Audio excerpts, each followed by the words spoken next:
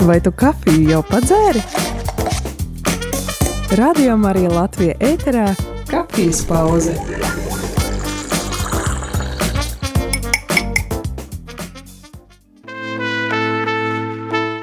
Labrīt, Radio Marija Latvija klausītāji. Sveiciens visiem tiem, kuri ir sākuši savas darba gaitas, bet ceru, ka otru pusi radioaparātiem ir kāds, kas mūs arī dzird. Arī šajā rītā ir sākusies darba nedēļa. Šodien ir 13. novembris un kopā ar tevi šajā kafijas pauzē studijā esmu es Aija Avotiņa un man ir kāds viesis. Ričards Gulbis. Labrīt, Ričard, paldies, ka tu varēji atnākt šeit uz radio studiju. Un man ir tāds konkrēts mērķis, kādēļ es arī Ričardu aicināju uz šī rīta sarunu. Viņš ir viens no tiem cilvēkiem, kas palīdz cilvēkiem Ukrainā, palīdz ar... Varbūt tu pastāstīsi sīkāk man negribās teikt mantu vešanu, varbūt tā konkrētāk. Nu jā. Ar ko lai sāk? Sāc ar, kā tu iesaistījies šajā akcijā? Akcija negluži, bet kas tevi uzrunāja, lai palīdzētu? Katrā gadījumā laikam uzrunāja tieši tas, kad ir sācies karš. Laikam to dienu es nekad neaizmirsīšu, es no rīta pamodos un es sapratu, ka man ir covid un smagā stāvoklī un kad es pat nevaru no gultas piecelties un sieva ienāk guļamistabā un saka, Ukrainā karš sācies. Un tad pirmā mana doma bija tāda, kad, redz, ja sāktos karš pie mums, es pat nevarētu no gultas piecelties. Jā, un tas bija tāds psiholoģisks trieciens un emocionāls. Un tad es sāku interesēties jau, kas tur notiek, kāds stāvoklis, kāda situācija. Un tad, kā trešā diena bija, es pazvanīju draugam, Raimondam Barkevičam, Azefīru grupas vadītājam. Un es saku, vecīt, ir jābrauc. Viņš saka, pagaid, es tev pēc 15 minūtēm atzvanīšu. Viņš man zvana, braucam. Es saku, bet es pēc Covid esmu vēl tāds tīri, knapi. Viņš saka, nekas, kaut kāda divatā izvilksim. Jā, un tad mēs uzkrāvām busu ar humanitāro palīdzību. Tas bija tas pats sākums, tad vienkārši tas, kas ienāca prātā, ja kaut kāda pārtika, kaut kādas drēbes, ja kaut ko vēl tur. Un tad mēs aizbraucām uz turieni, un tad mēs ieraudzījām to realitāti, kur bija patiesībā ļoti baisa, jo mēs iebraucām jau Ukrainas pusē, jo kara sākumā vienkārši visus volontierus, kas bija Latvijas, es biju no citām valstīm, vienkārši laid iekšā, humanitārā palīdzība un laid iekšā. Un tad jau Ukrainas pusē ir pie robežpunktā, atdod humanitāro, un es skatos stāvu, tāds lietains jau tumšs bija, un drēgnes augsts, un mēs skatāmies un stāv 10 000 cilvēki. Un es tikai tās acīm skatos sievietes, mazi bērni, zītaiņi, ratiņi, veci cilvēki. Un es tā kā galvā ar acīm, kur ir vīrieši, kāpēc tās sievietes un tie bērni vieni paši te augstumā stāv, jā. Un pēc tam tikai pieleca tas, kad kādi vīrieši karš. Jā. Un mēs sēžam, skatos uz Raimondu, viņš tā sēž, un viņš tāds pilnīgi samulsis, kas ir brāli? Viņš tu saproti, mums ir 6 vietas busā. Viņi te ir 1000. Mēs taču nevaram visiem palīdzēt. Jā. Tā bija tāda sajūta, kā vīrietim, ka tu esi bezspēcīgs. Jā. Un mēs paņēmām tos sievietes ar bērniem, cik mēs varējām paņemt. Mums sanāca tā, ka mēs vienu ģimeni paņēmām.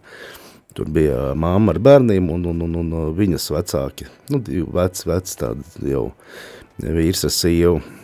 Tas bija tas pirmais brauciens. Un tad jau tas aizgāja tādā tā kā, jau tu saprati, ka tas ir, cits, nav citas iespējas, citi varianti, ir jābrauc un jāpalīdz, ar ko tu vari.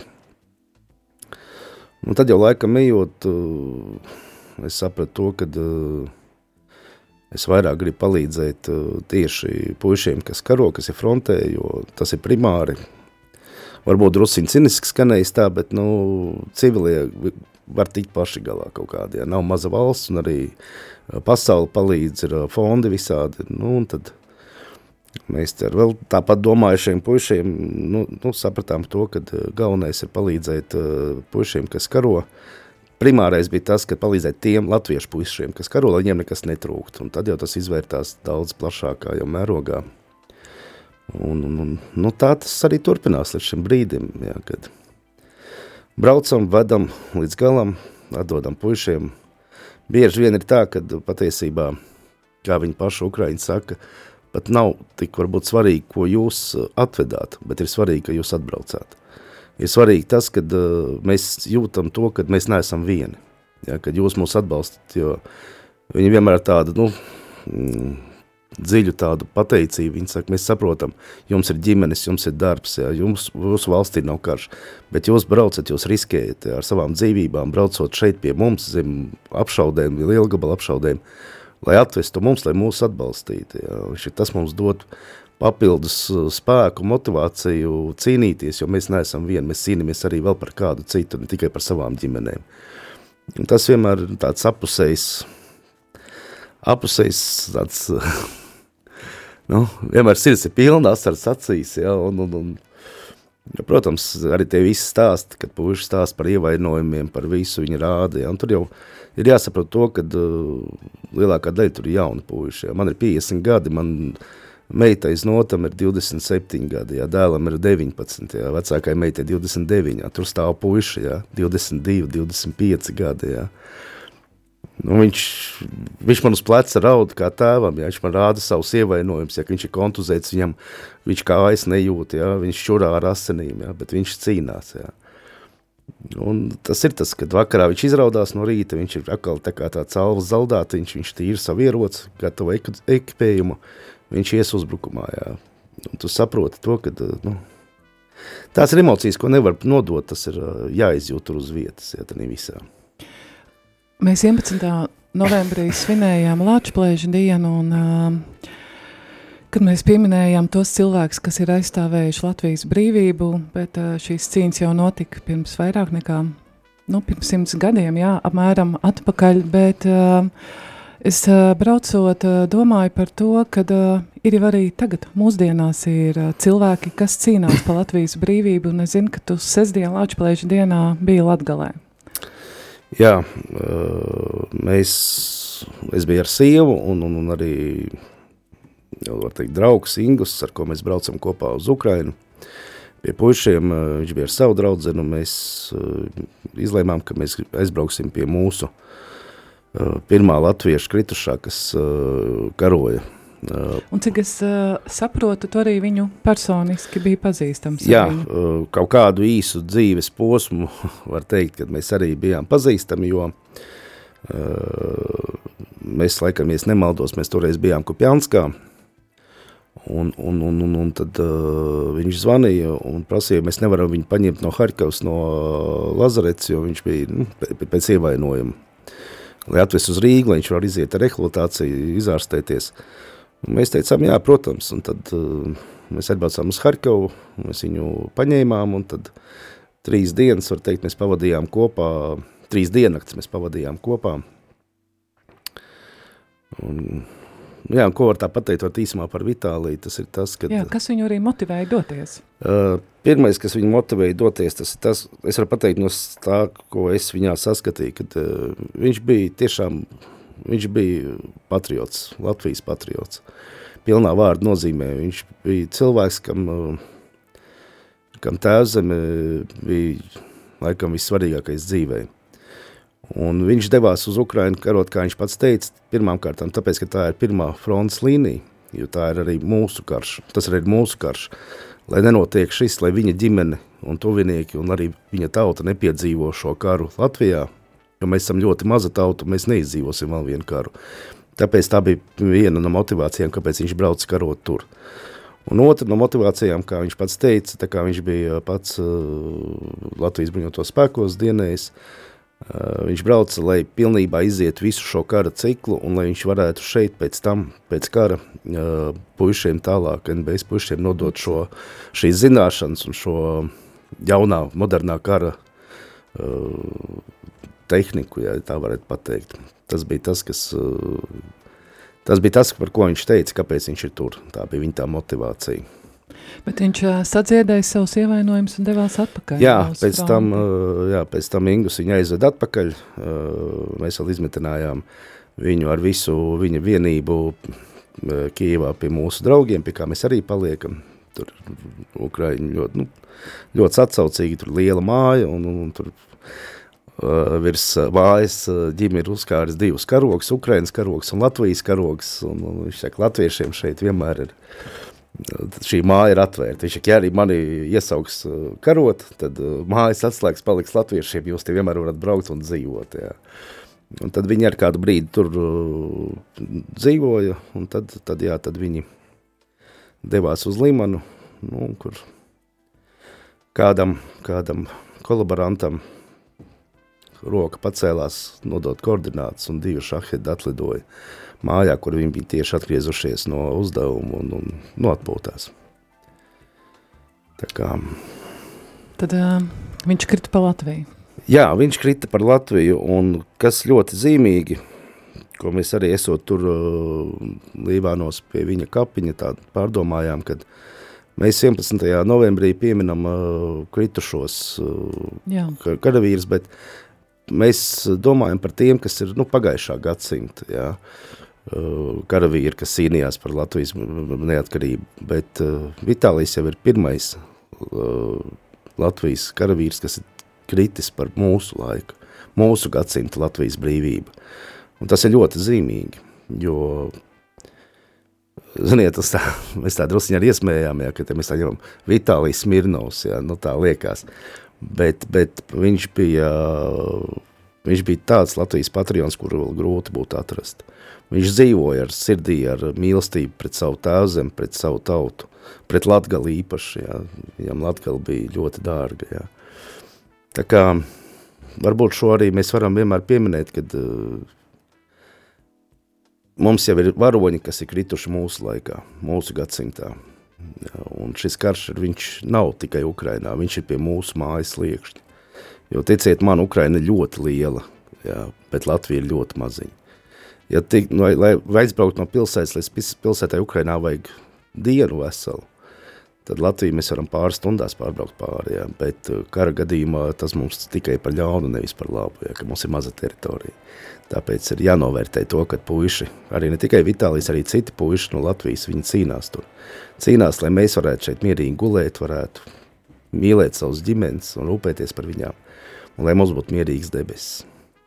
Rādījām arī klausītāji, ja tu mūs dzirdi ceru, ka tu mūs klausies, noteikti kāda daļa ir, tad arī tu vari iesaistīties šajā sarunā, uzdodot jautājumus 679699131, vai arī vēl vienkāršāk ir, tu vari uzrakstīt savu jautājumu vai kādu savu komentāru, tad īziņai numurs ir 266 77 272. Ričard, par kādām situācijām, vai tu arī vedot šo palīdzību uz Ukrainu, vai tu esi arī piedzīvojis kādus brīžus tādus, es to raksturošu kā nervu kutinošus, bet tas laikam nebūs pareizs vārds. Jā. Cerams, ka sieva neklausās rādio. Stāsti to, ko sieva var dzirdēt, klausīties. Nē, pa lielam jau sieva zina, tāpēc arī liels viņai paldies par to atbalstu. Un es skatos to, ka viņi arī pārdzīvo un ir pat savu veselību drusciņu sabojājusi uz nerviem viss, bet, ir jāsaprot to, ka, ja tu brauc tur, kā mēs smējamies, kad līdz Kijevai tas ir tāds atvaļinājums, tāds ekskursijas brauciens. Pēc Kijevas, jo tuvāk tu tuvojies frontes līnijai, jo vairāk tu sāc apzināties, kur tu atrodies. Nēru kutinoši. Visu laiku jau ir adrenalīns augšā, jā. Vairāk, mazāk ir izsādi gadījumi bijuši, tad man ilgi jāstāsta par katru gadījumu. Jā, vienīgais, ko es varu varbūt tā pateikt, kas ir tāds, man liekas svarīgi, kad mēs bijām no latvieši, mēs bijām pirmie volontieri, kas iebraucām Izjumā, ka viņa vēl bija postpelēkā zona, jo tur cilvēki nebija 3 mēnešus saņēmuši pārtiku. Un mēs vienkārši to uzrunājām, un mēs pieņēmām lēmumu burtiski minūtes laikā, ka mēs brauksim, jā. Tur nelaid iekšā, bet mēs dabūjām, kā jau latvietis, mēs atradām izēju, mēs atradām SBU, mēs dabūjām atļauju uz diennakti. Mums pateica, jums ir 24 stundas. Pēc 24 stundām jūs esat ārpus likuma. Ja, tas nozīmē to, ka ja mēs atradīsimies tajā teritorijā, kad arī Ukraiņu karaspēks var vienkārši mūs ar lādiņiem nobombardēt kā ienaidnieki, jo mums tur nav jāatrodās. Ja, tur nedrīkst atrasties. Kad mēs iebraucām tādā cimatā, tad mums visiem bija asaras, mēs vienkārši stāvējām pirmo brīdi tādi, tā kā bezspēcīgi, jo mēs ieraudzījām mazus bērnus un vecus cilvēkus. Un vienīgais, ko tie mazie bērni varēja pastāstīt, tas ir tas, kā lido kāds lādiņš. Tā ir viņa bērnība. Jā. Viņi centās katrs pārļaut viens otru, kā pareizāk izklausās tāds lādiņš, jā, kad brauc tāds tanks. Jā. Mēs saprotam to, ka viņi militārajā ziņā ir daudz profesionālāki un zinošāki nekā mēs, jā, bet tie ir bērni 5 gadi, jā, 7 gadi. Jā, un tie vecie cilvēki, kuri vienkārši ar trīcošām rokām prasīja, tas ir ēdiens, tas ir man? Nē, tas nevar būt man, jūs kādam atvedāt, jā? Mēs sakām, nē, tas ir jums. Kā man? Par ko man ēdiens, jā? Viņš, tas skaties, ka tantei 92 gadi, viņai rokas trīc, asaras birst, jā? Viņu stīm skatās tā kā uz kaut kādu, nezinu, svēto, jā? Tur viens onklīts, viņš paņēma konservu, saka, tā ir meža gaisa konserva. Viņš viņu tā pacēla, tā kā hostija, atvairot tādu salīdzinājumu. Viņš tā arī gāja, viņš uz viņu skatījās tā kā uz kaut kādu lielu svētumu, jā. Ar 2 rokām turējot tos konservus, jā. Tas bija tāds, tādi mums pašiem emocionāli ļoti saviņojoši, jā. Bet runājot par to, jā, es varu pateikt par sevīm, protams, tikai, bet, kad tu esi tur, tad tur nav emocijas, tur ir instinkti. Tāpēc arī, es ļoti labi saprotu, ka pēc, varbūt ne visi arī var braukt, jo ir jāsaprot, ka tas arī ļoti labi mums pašiem tāda, tests sev, jā, cik daudz tu vari, kā tu reaģē uz lādziņu sprādzieniem, jā, kā tu reaģē uz ekstrīmu situāciju, jā, vai, bailes ir visiem, tas ir normāli, bet ir jautājums, ko tu tām bailēm dari, tās bailes iedarbina tavus instinktus, jā, bet tu esi rīcības spējīgs un nepaliec vienkārši tāds tā kā paralizēts, tad viss kārtībā. Protams, tas nekad nav viegli, tas atstāja savu arī, kā arī mani tuvākie ģimene saka, kad, var redzēt, kad es esmu izmainījies pēc šiem braucieniem, kad manī kaut kas ir mainījies, jā. Jā, protams, ka ir mainījies, jo to nevar vienaldzīgi uz to noskatīties, tas paliek kaut kur apušā, zemapziņā tas paliek, jā. Savā ziņā tas ir adrenalīns, ja, kad ir tāda sajūta reizē, kas nav varbūt īsti pareiza, ja, bet tevi velk, ja, tevi velk atkal, ja, izjust to asumu. Ja. Ir bijuši visādi gadījumi, ir bijuši, ka mēs esam braukuši un vienkārši ar ceļa malu sāk sprāgt lādiņi, ja, un tad tu tā īsti nevari saprast, ko tev darīt, vai tev tagad apstāties vai braukt tālāk, ja. Jo nezinu, uz kuru pusi viņi ies, ja, tad vienkārši saskatamies, maucam, kā būs, tā būs, ja. Tas tā. Tas ir normāli.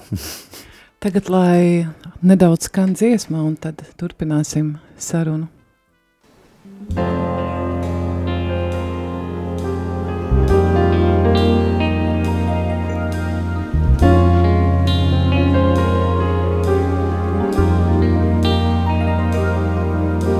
Uz krustcelē maz bērniņš rotaļājās zem ratu riteņiem, zem pakaviem, zem dzelžu pēdām.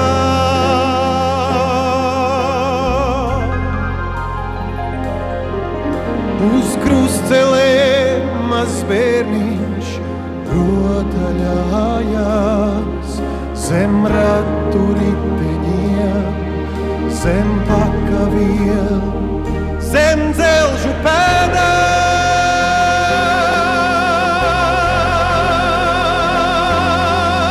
Mazs bērniņš krustcelēs, kā laiks tam smiltis tek caur pirkstiem.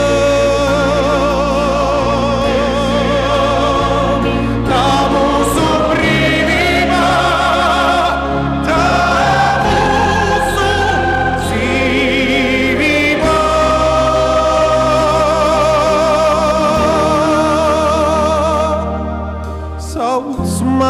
skaļāk bērni, sauc es dzirdu vēl, man vēl ir valoda un vārds.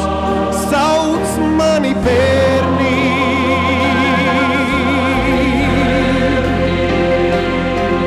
sauc mani skaļāk bērni, sauc es dzirdu vēl, man vēl ir valoda un vārds, bet sauciet skaļāk.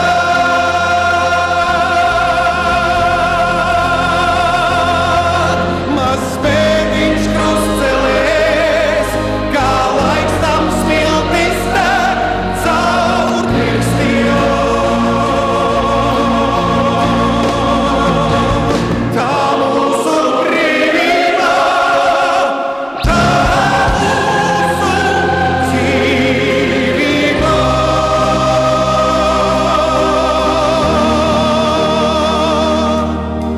Uz krustcelē mazs bērniņš rotaļājās.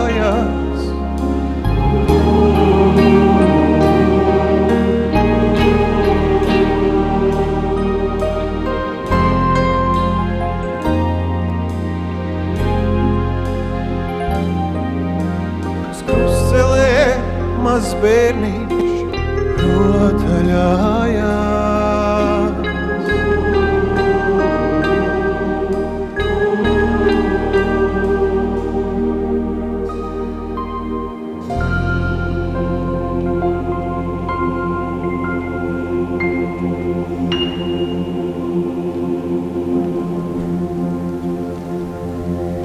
Gauži raud saulīte, abeļu dārzā. Abelei nokrita zelta bolītis. Neraudi saulīte, Dievs dara citu. No vara, no zelta, no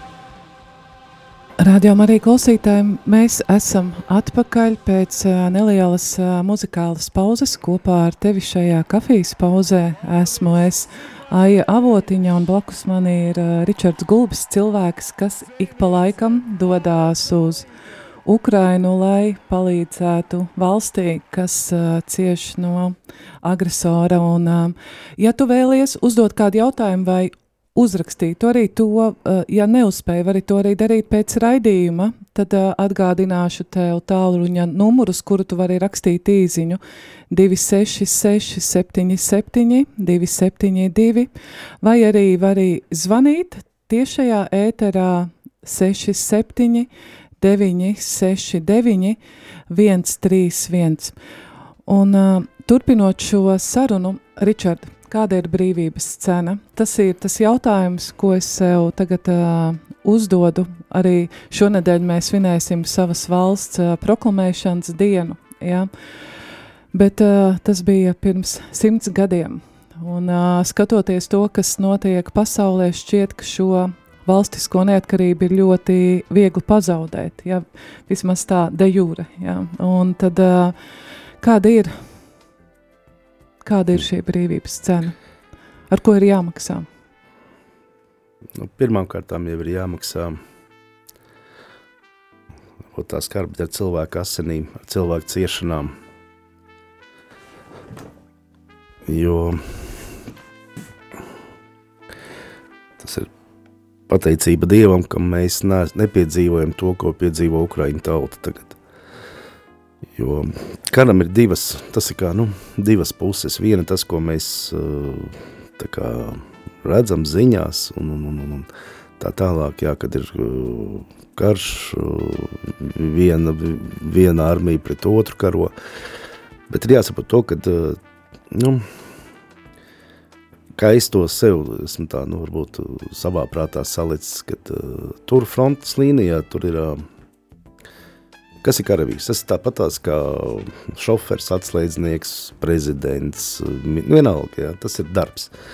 Tur puiši strādā, jā, viņi tā arī saka, strādājam, jā, un jo labāks tu esi profesionāls savā darbā, jo labāk tu strādā, jā, un kā Ukraiņi arī paši saka, kad ir patīkam, ka tev pretīm ir arī profesionāls, jā, ka, viņš ir patīkam ir karot ar cilvēku, ka tu redzi, ka viņš zina, ko viņš dara, jā, bet ir tā otra arī puse, kas ir manā izpratnē daudz traģiskāk, jo tā ir šī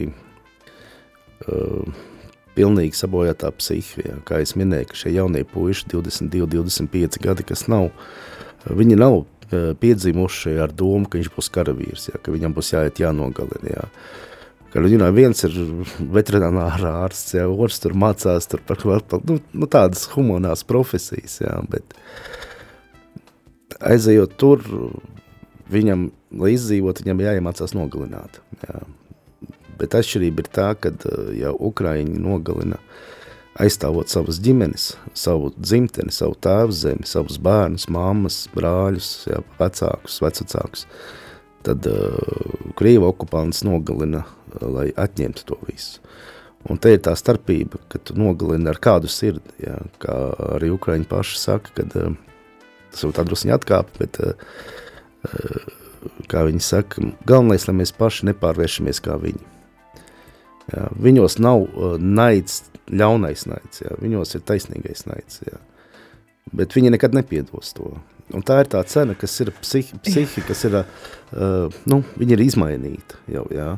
Viņš, kā es runāju, mēs bijām, un sanāca tā, ka mēs varējām satikties ar komandieriem un parunāt, jā, tur jau tādi veči, mana vecuma vecāki, kuriem arī dēli visi karo, jā, un tie komandieri sēdēja, viņiem bija asars, viņi saka, te ir karš, bet mēs saprotam, ka viņiem būs pēc tam jādzīvo, jā, miera laikā. Un ko mēs ar viņiem darīsim, jā. Jo tā ir tā traģēdija, ko patiesībā mums ir jāizdomājās, jā, kad arī tie paši mazie bērni, jā, viņi visi, 1. septembrī mēs, kad bijām Ukrainā, mani ļoti uzrunāja, kā tie puikas, tās meitenes višivankās, jā, ar lepni paceltu galvu 1. septembris iet, jā, bet viņiem... Tie ir, krekli ar Ukraiņu rotājiem, jā. Jā, viņu nacionālie krekli, jā. Bet... kaut kāds sanāca tā, ka tā viena mamma, mēs, viesunams, viesnīca, kur mēs pa nakti bijām, tur tāda āra kafejnīca, un kaut kāds sanāca, ka viņi tur, viņi jau visu reiz nekur latviešu volontieri, jā, un tā attieksme, bet mums vienmēr ir ļoti, ļoti silta, jā, viņi vienmēr ļoti pateicās. Un es tam puikam prasu, es saku, ko tu darīsi, kad beigs mācīties, jā, viņš tāds kaut 7 gadu, varbūt viņam jau 6, 7, laikam, 1. klase, jā, tā jau izskatījās tā. Un viņš tā, es iešu dzimtenē aizstāvēt, teicis aizstāv dzimteni, es arī iešu. Un tā mamma tā stāv viņa glāstu, viņas acīs var redzēt tādas skumjas, jā, bet arī tādā pašā lepnumā, jā. Viņa glāsts saka, jā, tu ies arī dzimtenē aizstāvēt, tā kā teica, jā. Un viņš dzīvoja ar to, ka viņš ies karā, jā, un tas liekas, tas nav normāli. Un tā ir tā kara cena, tā ir tā brīvības cena, jā, kad tā vietā, lai cilvēki, lai mēs domātu kaut ko labu, jā, mums ir jau no bērnības mēs kodējam, tas bērns jau sevi kodē, ka viņš ies, jā, mirt, cīnīties, jā, atdot dzīvību, bet viņam ir vērtības, un tas ir tas pozitīvais.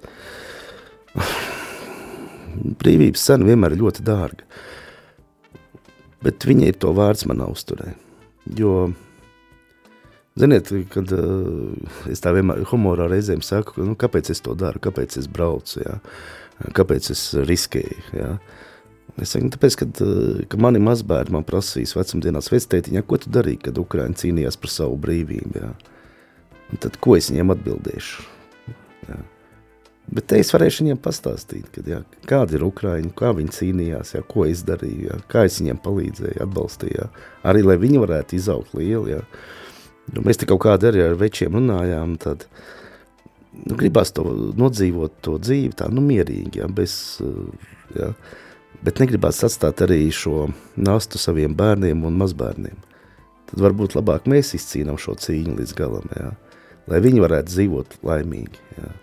Jo mēs jau savu, kā es saku, sieva ir izmīlēta, bērni ir izaudzināti, jā. Tad atdot savu dzīvību par savu tēvzemi, par taisnību, ja, tad es varu Jēzu ne tikai blakus apsēties, bet klēpī iesaisties. Ja. Tad es esmu izpildījis visu, kas ir dzīvē, ko vīrietis varētu izpildīt. Ja. Bet šī brīvības cena viņa ir ļoti smaga. Viņa ir ļoti smaga. Viņa ir ļoti traģiska. Tu biji kāds šis video, ko es arī esmu redzējis tāds. Jā, mēs bijām, tas bija Harkavs, ir tādi lieli kapi, un mēs katru reizi, kad braucam uz fronts līniju, braucam viņiem garām. Un mēs redzam, ka ar katru reizi viņi paliek arvien lielāki un lielāki. Un šoreiz mēs apstājāmies un nolēmām, ka mēs iesim iekšā pagodināt kritušos puišus. Jā, un es nevaru aprakstīt to sajūtu, ka tu redzi, un mēs arī esam bijuši visos, tie visi karogi, bataljoni karogi, jau mēs ejam rekur mūsēja, un visi jauni čaļi, jā, tās bildes jauni čaļi. Un viņi vienkārši nenormāli lieli, un sarakst rindās jau jaunas bedris atkal, kapa vietas, un mēs bijām kaut kāds 20 minūtes, pusstundu tur, un visu laiku brauc klāt mašīnas, pieved kritušos, brauc armīnieki klāt, bērēt savus, jā, cīņu biedrus, un tā sajūta ir tāda, ka tu saproti, ka tas ir nebeidzams, tas nebeigsies rītā, tas turpināsies, jā, un ir baisi. Un man ļoti uzrunāja, ka es tā nofilmēju to, tā kā, lai paliek kā sās atmiņā. Un es redzēju, kā starp rindām pie viena kapa sēž vecs, laikam teicis ar mammu, veci, 2 cilvēciņi, un viens puika, laikam tas nezinu, varbūt vai mazdēls, vai jaunākais, varbūt mazdēls, jā. Un viņi sēž pie tā kapa, un es tā pagāju tā kā uz viņu pusi, lai ieskatītos tajās acīs, un viņi sēž tādu izsušu skatienu, jā, kad, to nevar aprakstīt, tas ir jāsajūt. Tad, kad tu to redzi, tu sāc saprast to brīvības cenu. Jā. Tu sāc saprast, cik daudz cilvēku ciešanas, cik daudz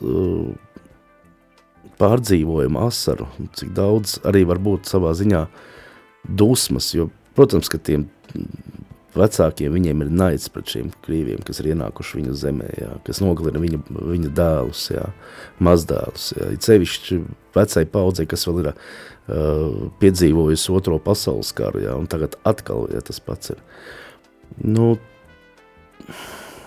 Tas ir, bet manā uztverē, teiksim, es uzskatu, ka Ukraina tas ir svēts karš. Kā tev Ukraiņi, kāds tev priekšstats ir, kā Ukraiņi tas, ko tu esi redzējis, piedzīvojis, ko tu esi runājis ar cilvēkiem, kā viņi pret savu valsti attiecās? Kā viņi attiecās pret savu valsti? Ko viņam nozīmē Ukraina?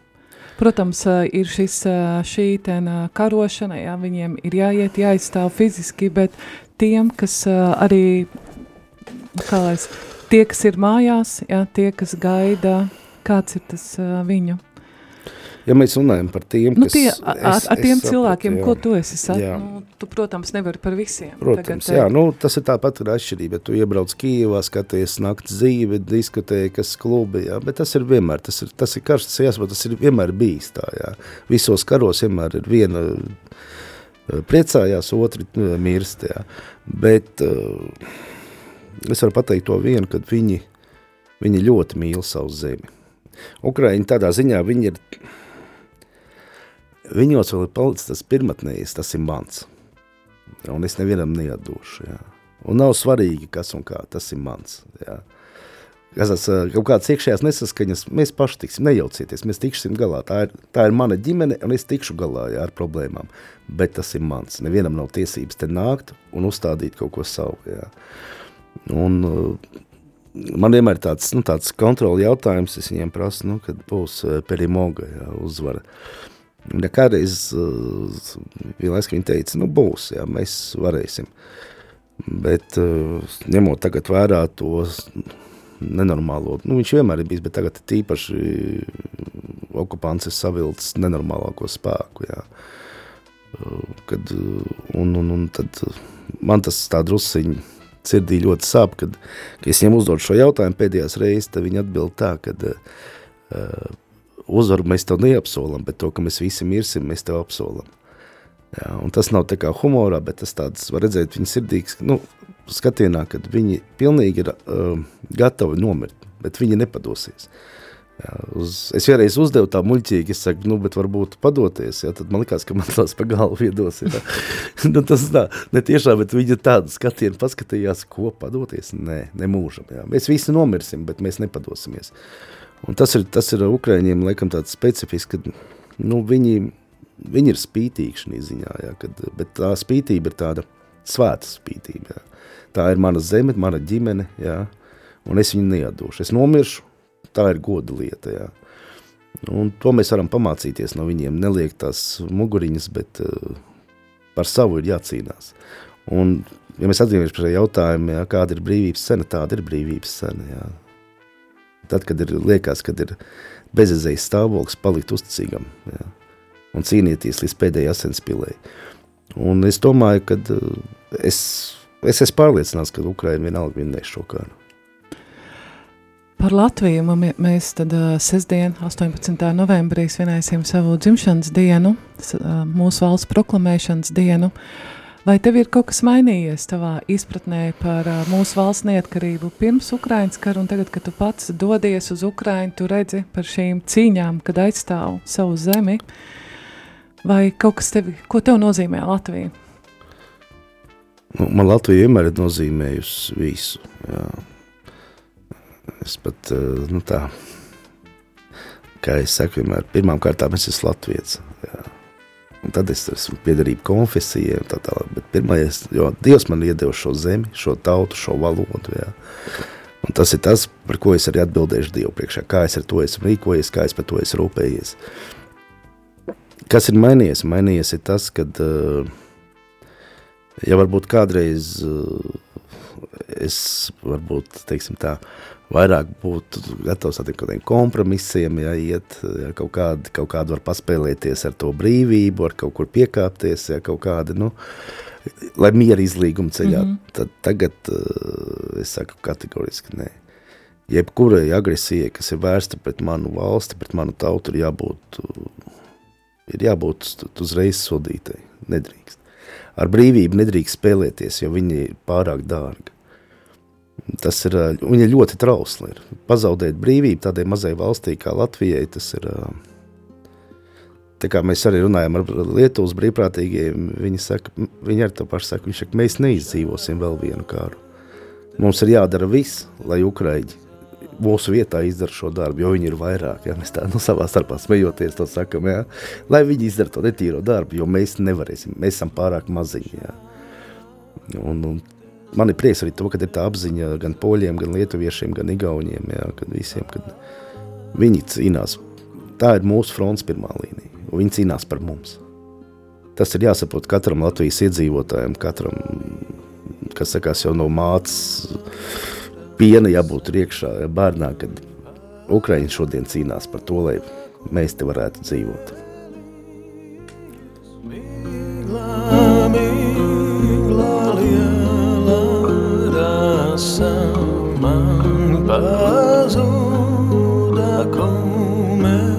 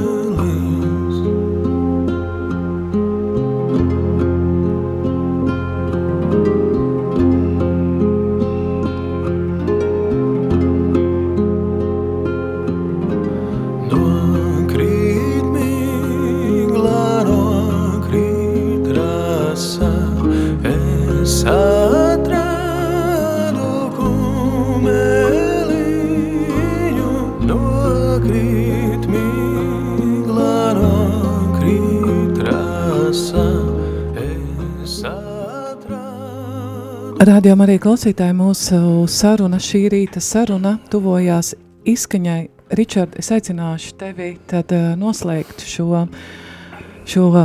tikšanos mūsu sarunu ar lūkšanu. Jā. Mīļais debes Tēvs, mēs Tev pateicamies par zemi, ko Tu mums esi devis. Mēs pateicamies Tev par mūsu valodu, par tautu, par mežiem un pļavām, par jūru. Un, kungs, es lūdzu Tevi, dod Latviju puišiem izturību un spēku un drosmi.